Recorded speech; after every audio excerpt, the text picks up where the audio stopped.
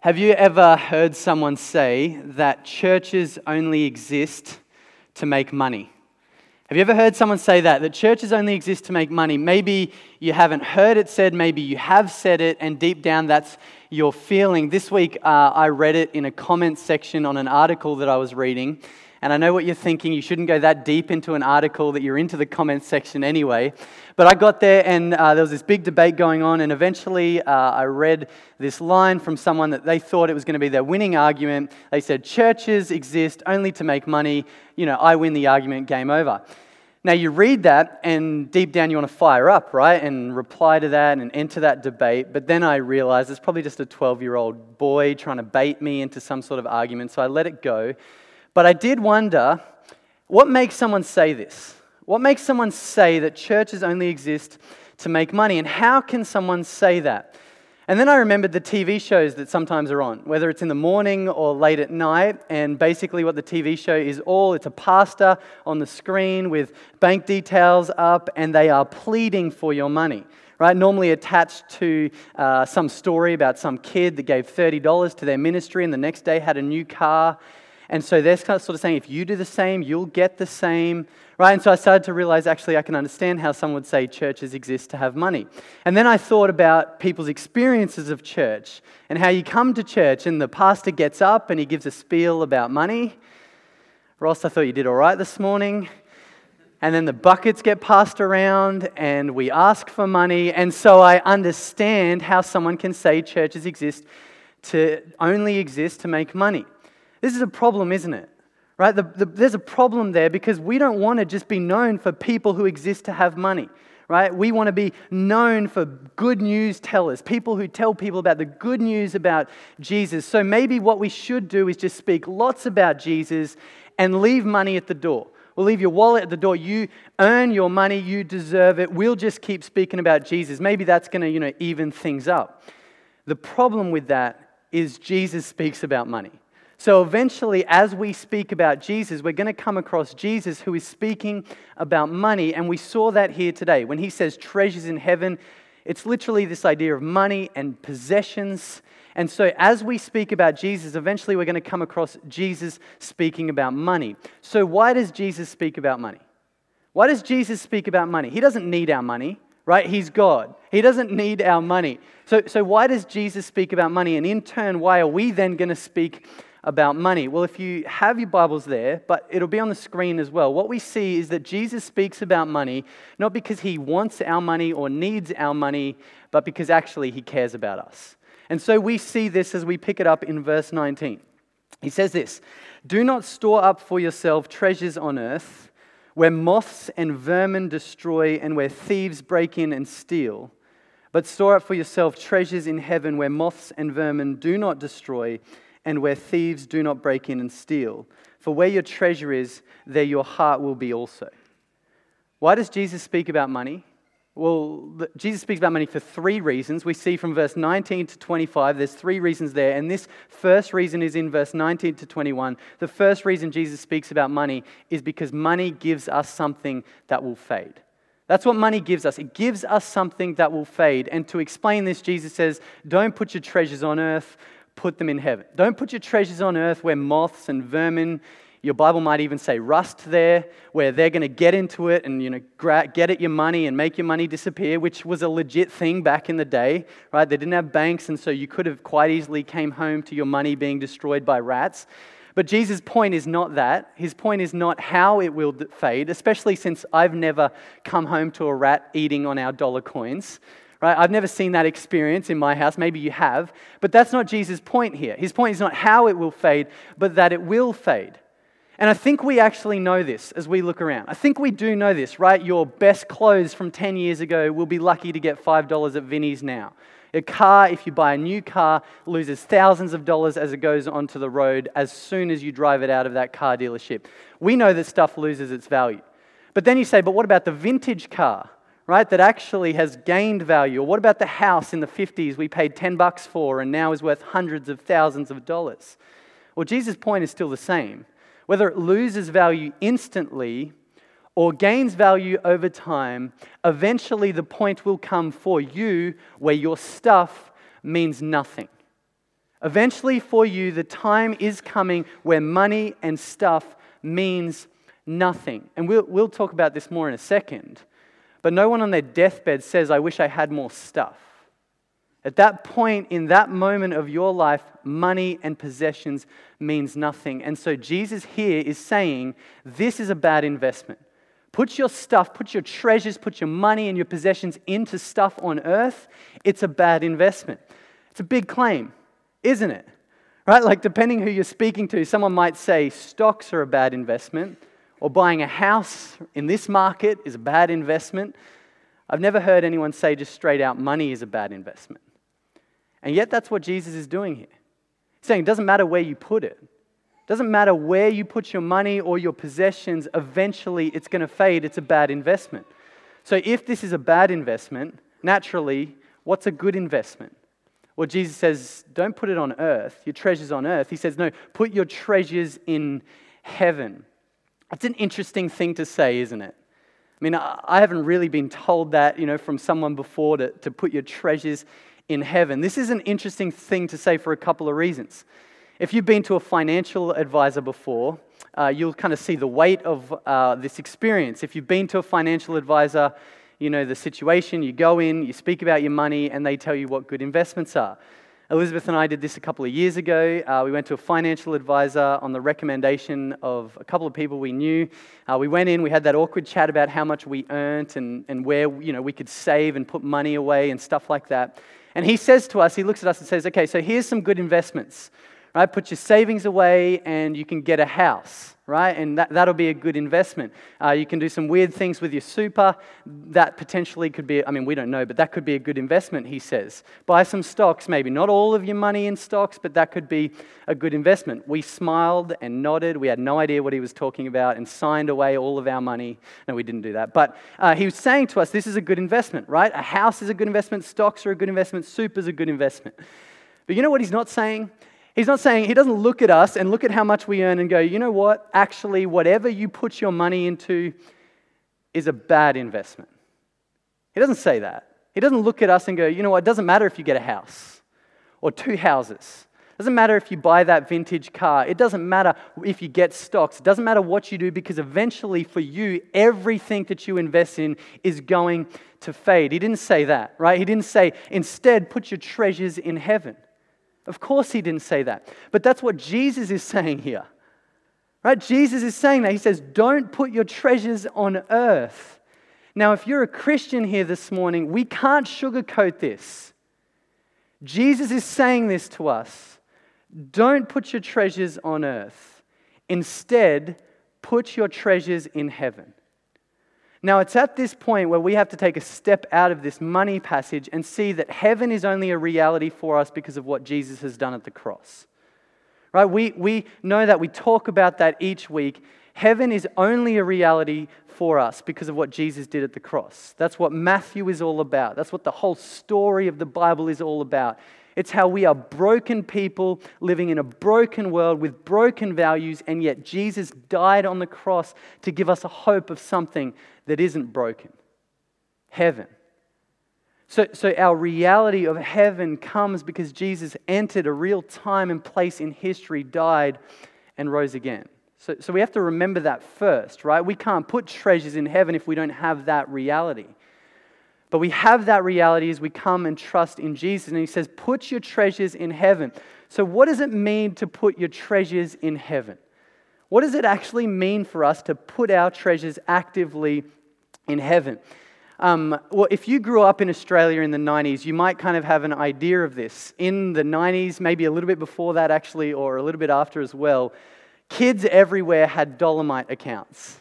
I don't know if you remember that. You might have had kids that had that or friends that had that. Basically, all it was Commonwealth Bank's version to get all the kids on their bank system so that later on they'd be Commonwealth Bank users. It's genius what Commonwealth Bank are doing through that system. Anyway, we loved it growing up, right? You got your own little booklet. You felt like a big boy with a big boy's bank account. You loved it, right? You got your own bank account. The problem is, though, kids don't get money. Right? I mean, you sort of get that 1 + 1 = 2. You sort of get that if you can put all your money in a bank account, then it pools together, and when you want that money, you can crack into it and go and spend it on lollies. But the idea that you can put your money in a bank, someone else has it, and it goes up magically by like 3% is messed up for a kid. Right? But I remember growing up, and some friends of mine had this opportunity given to them where their parents said to them, if you put in $1 to savings, we'll match your dollar. Right? Dollar for dollar, we'll match it in savings. The problem is, though, you can't touch it for 15 years. Right? So their idea, their strategy was, we want to teach our kids how to save and what it means, to get money later on. I don't know whether it's a good thing or not. The problem is, though, as a kid, in that moment, you can either have $5 now, or you can put $10 into a savings account, but you can't touch it for 15 years. Which for a kid is a lifetime. So what do kids do? Right, it's obvious. Every single day of the week, we're taking the $5 and we're going to the corner store. We're buying Ghost Drops. For me, that was my thing growing up. We bought 100 Ghost Drops. If you don't know what they are, they're the lollies for 5 cents that turn to your tongue a different color. Right, 100 of them, that's $5. That's a good investment in my mind as a kid. But looking back on that, right, the older you get, you're looking back on that situation. If we were given the same opportunity again, the same time again, the same chance again, we all know what we would do in that situation, don't we? Right? We're leaving that $5, we're putting it into savings. According to a Google search that I did, $10 over 15 years at 3%, something like 10 grand, right? I'm sure your Google search will do you something different. But that's some serious money. And so looking back on that situation, what we would do if we had the chance again is obvious, isn't it? I mean, there's no way we're taking that $5. We're putting it away. Essentially, that's what Jesus is saying here. Saying you can have your $5.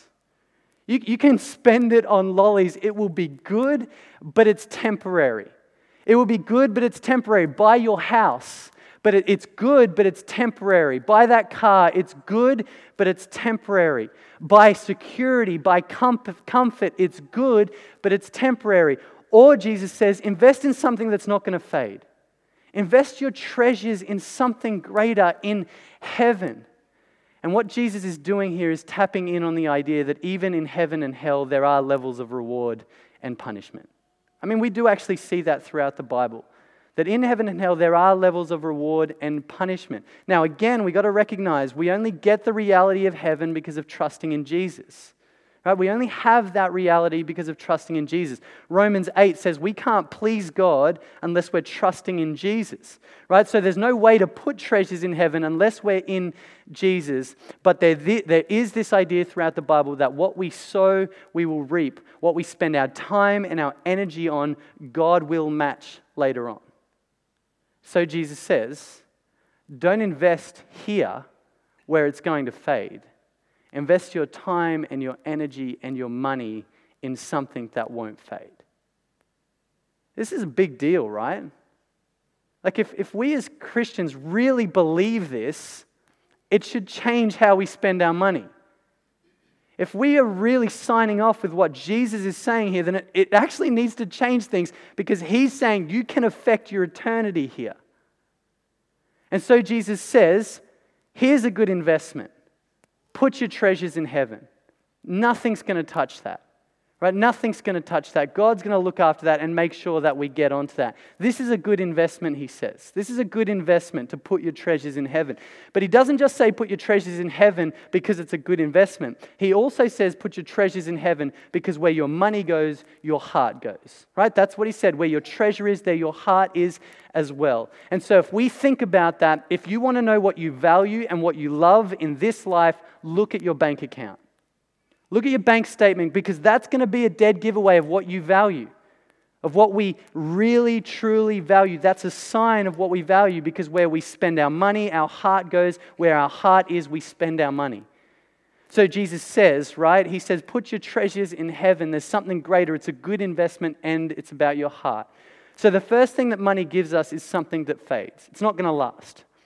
But Jesus goes on, he says money also gives us something else. And the second thing that money gives us, we see in those next verses, it's that money gives us a blurred vision. We see that in verse 22. He says this, the eye is the lamp of the body.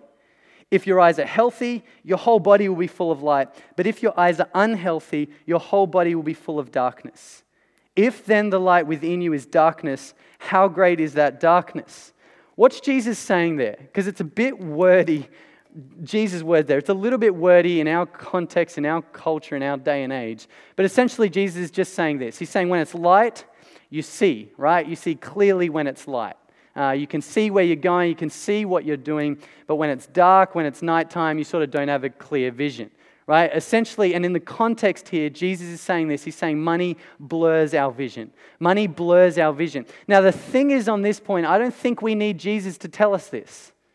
If we look around, I think we actually see that money does blur our vision, right? We see it in the news, week in, week out, right? In the last week, we've kind of seen something like it with Paul Pasali, the mayor of Ipswich. Depending on whether or not he took the $50,000 for extortion or to hide something or fraud or whatever it was, right, we know that whatever decision he was making in that moment was a dumb decision. His vision was blurred because of money. We watch people in the news deal drugs, something illegal. Why? It's because of money. Right? They could go to jail for a long time, and yet they still do it for the chase of money. Their decision has been blurred because of it. We watch good people do stupid things all the time. People kill for money. People's vision is blurred by money. But the scary thing is this. The scary thing is that it doesn't just happen out there in the news. It happens inside of us and in our homes as well.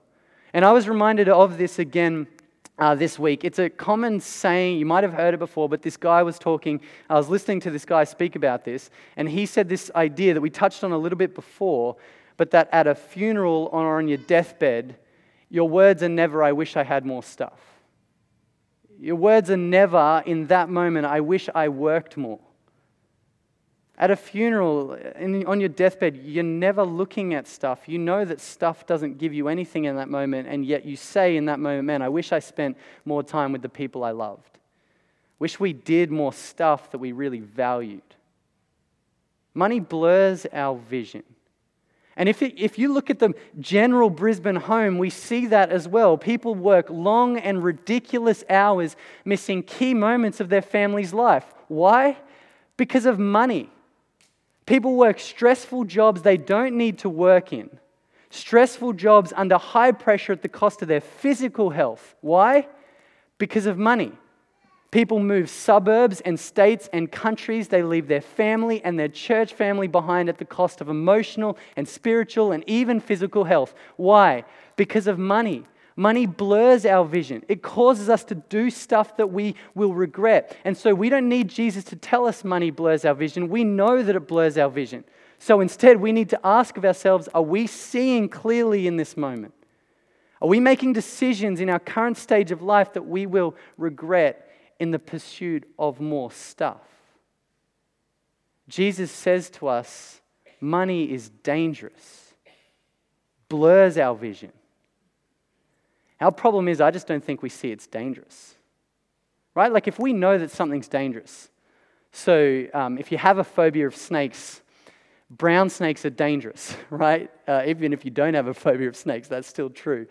But we know like a brown snake's dangerous, so we stay away from it, right? We're cautious to it. We're careful with it. We know it's there, and so we stay away. We even dream about it. We freak out about it because we know it's there. No one with a brown snake goes and starts playing with this snake. No one goes over, picks it up, and throws it at our kids and say, here's a snake to play with, right? We'd never do that because we know it's dangerous.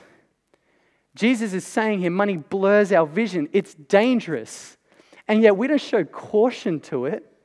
We're not careful with it. Instead, most of the time, we're actually pursuing it, chasing after it. And so money gives us something that fades. Money gives us something that blurs our vision. And finally, Jesus says, money takes our allegiance. We see that in verse 24. No one can serve two masters. Either you will hate one and love the other, or you'll be devoted to the one and despise the other. You cannot serve both God and money. Now, interestingly enough, Jesus uses this language elsewhere, right? He says, in another place, he says, anyone who follows me must hate their mother and father. And he's not saying we need to hate our mother and father. He's just saying compared to how much we love God, to some people that's what it should look like. Here's kind of the same thing. Like, we don't need to hate money, but compared to how much we live for God and love God, that's what it should look like. So here it is. We can live for God and use money, or we can live for money and use God, but we can't live for both. We can't serve both. Right? We actually have to make a decision at some point. Who are we going to live for? Are we going to live for God and use money, or use money, or live for money and use God? We can't live for both, Jesus says. You can't serve both. And so here's what money gives us. Money steals our allegiance. Where our treasure is, our heart goes. Where our heart is, our money follows. Money steals our allegiance. So what do we have from money? We've got it fades. Money fades. It gives us something that fades. Money blurs our vision, and money steals our allegiance. And Jesus says you can't serve money and God. So if that's what money gives us, if this is the comparison that he's giving us, what does God bring to the table? What does God give us? If he's setting up this comparison here, what does God give us? Well, apart from access from heaven, which we talked about, which is a pretty good deal, Jesus points out to us physically what Jesus gives us. And we see that from verse 25 to the end. This is what God gives us. Verse 25. Therefore, Jesus says, I tell you, do not worry about your life, what you will eat or drink, or about your body, what you will wear. Is not life more than food, and the body more than clothes? Look at the birds of the air. They do not sow or reap or store away in barns, and yet your heavenly Father feeds them. Are you not much more valuable than they? Can any one of you, by worrying, add a single hour to your life? And why do you worry about clothes? See how the flowers of the field grow. They do not labor or spin. Yet I tell you that not even Solomon in all his splendor was dressed like one of these. If that is how God clothes the grass of the field, which is here today and tomorrow is thrown into the fire, will he not much more clothe you, you of little faith? So do not worry, saying, what shall we eat, or what shall we drink, or what shall we wear? For the pagans run after all these things, and your heavenly Father knows that you need them. But seek first his kingdom and his righteousness, and all these things will be given to you as well. Therefore, do not worry about tomorrow, for tomorrow will worry about itself. Each day has enough trouble of its own. Now, we've got to be careful here in this kind of environment when we're speaking to people who actually struggle with anxiety, because sometimes people will use this verse as kind of a way to go, there you go, you shouldn't be anxious. Right? But we do need to recognize that sometimes anxiety is a psychological issue. And if that is you, and you're an anxious person and you struggle with with anxiety, there are good people to go and see, counselors and doctors and stuff like that. And Jesus isn't speaking to you in this space. But there is a level here where Jesus is actually saying, so don't worry about what you've got. Don't worry about your needs, because God will look after you. And you can kind of imagine, right? He's on this mountain, he's speaking to people, and you can kind of see as he speaks those first 6 verses about money gives us, about what money gives us and storing our treasures in heaven, you can almost hear people going, okay, so I'm not rich. I just want to look after the needs of my kids. I want to give them stuff. I want to make sure they've got food and a good context to live. To which Jesus says here, don't worry, because God will look after you. Don't worry, because God will look after you. And he does that by speaking about primary and secondary needs. So our primary needs, first of all, we see this idea here. Our primary needs are that we have life itself. If we are alive here, if we're breathing here, if we're listening here, as we sit here, we take a deep breath, God's given us that. God has you here. That is our primary need, right? That we are alive and God has you here. So you're not an accident. You're here for a reason. And Jesus says, if God gives you the primary need of life, then of course he's going to look after your secondary needs of food and shelter, and you can add water and clothes to that as well. And he does this by pointing to the birds and the grass. Right, so he points to the birds, and you can nearly imagine him pointing to the flock that's flying by going, look at those birds.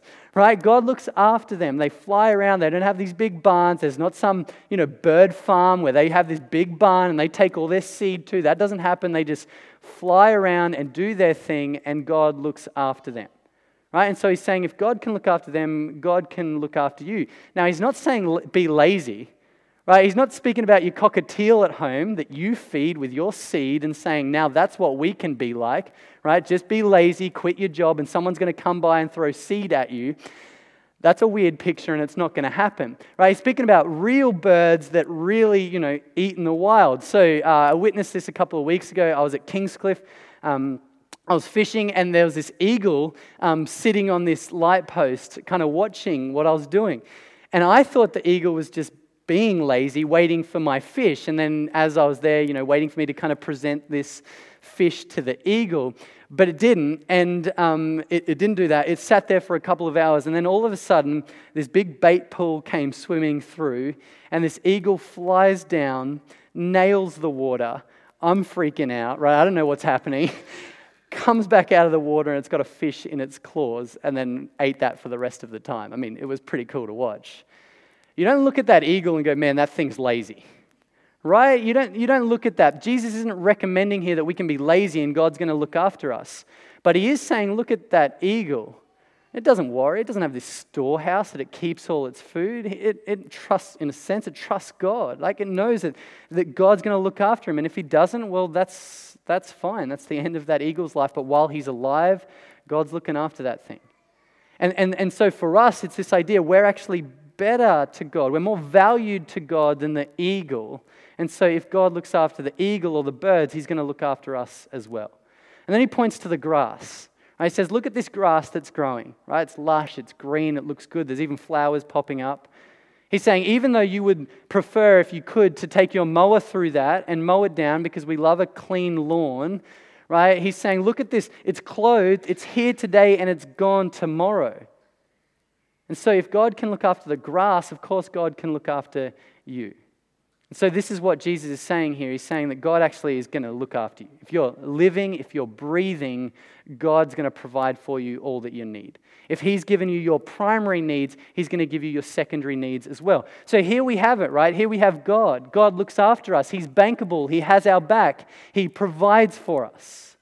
And so we've got to come back to that question. Okay, so who are we going to serve in this space? You got money that's going to fade, that blurs our vision, and that steals our allegiance, and then you have God that looks after us. When you think about that, who are you going to serve? Because you can't serve both. Now, hearing Jesus' words here, the answer is obvious, isn't it? Right? Of course, we're going to go after God in that space. Right? One fades, God gives us something that lasts. Money blurs our vision. God helps us see clearly. One steals our allegiance, yet God deserves our allegiance. The answer is obvious here. Yet it's hard to actually figure out what we're doing here. It's actually hard to act on this, isn't it? Because of the nature of what money does, because of the nature of it blurring our vision, it's actually hard to figure out whether we're living for God or money or not. And I think this morning we do need to figure out what we're going to do with this. Right? If you're here this morning and you're not sure about Jesus, and all you've heard me saying for the last 20 minutes is that I want your money, I don't want your money. Right? In fact, I hope you can be here and enjoy. We'd love to talk a little bit more about what Jesus gives us. But if you are here this morning and you are a Christian, what do we do with this? What do we do with this wrestle between God and money? Well, the first thing I think we have to do is actually act on this. Right? The reason I say that is because I've heard so many money talks before where I go home, I'm fired up, but I forget. The footy comes on, I forget about it. Payday comes and I forget to change anything, and then, the moment's gone.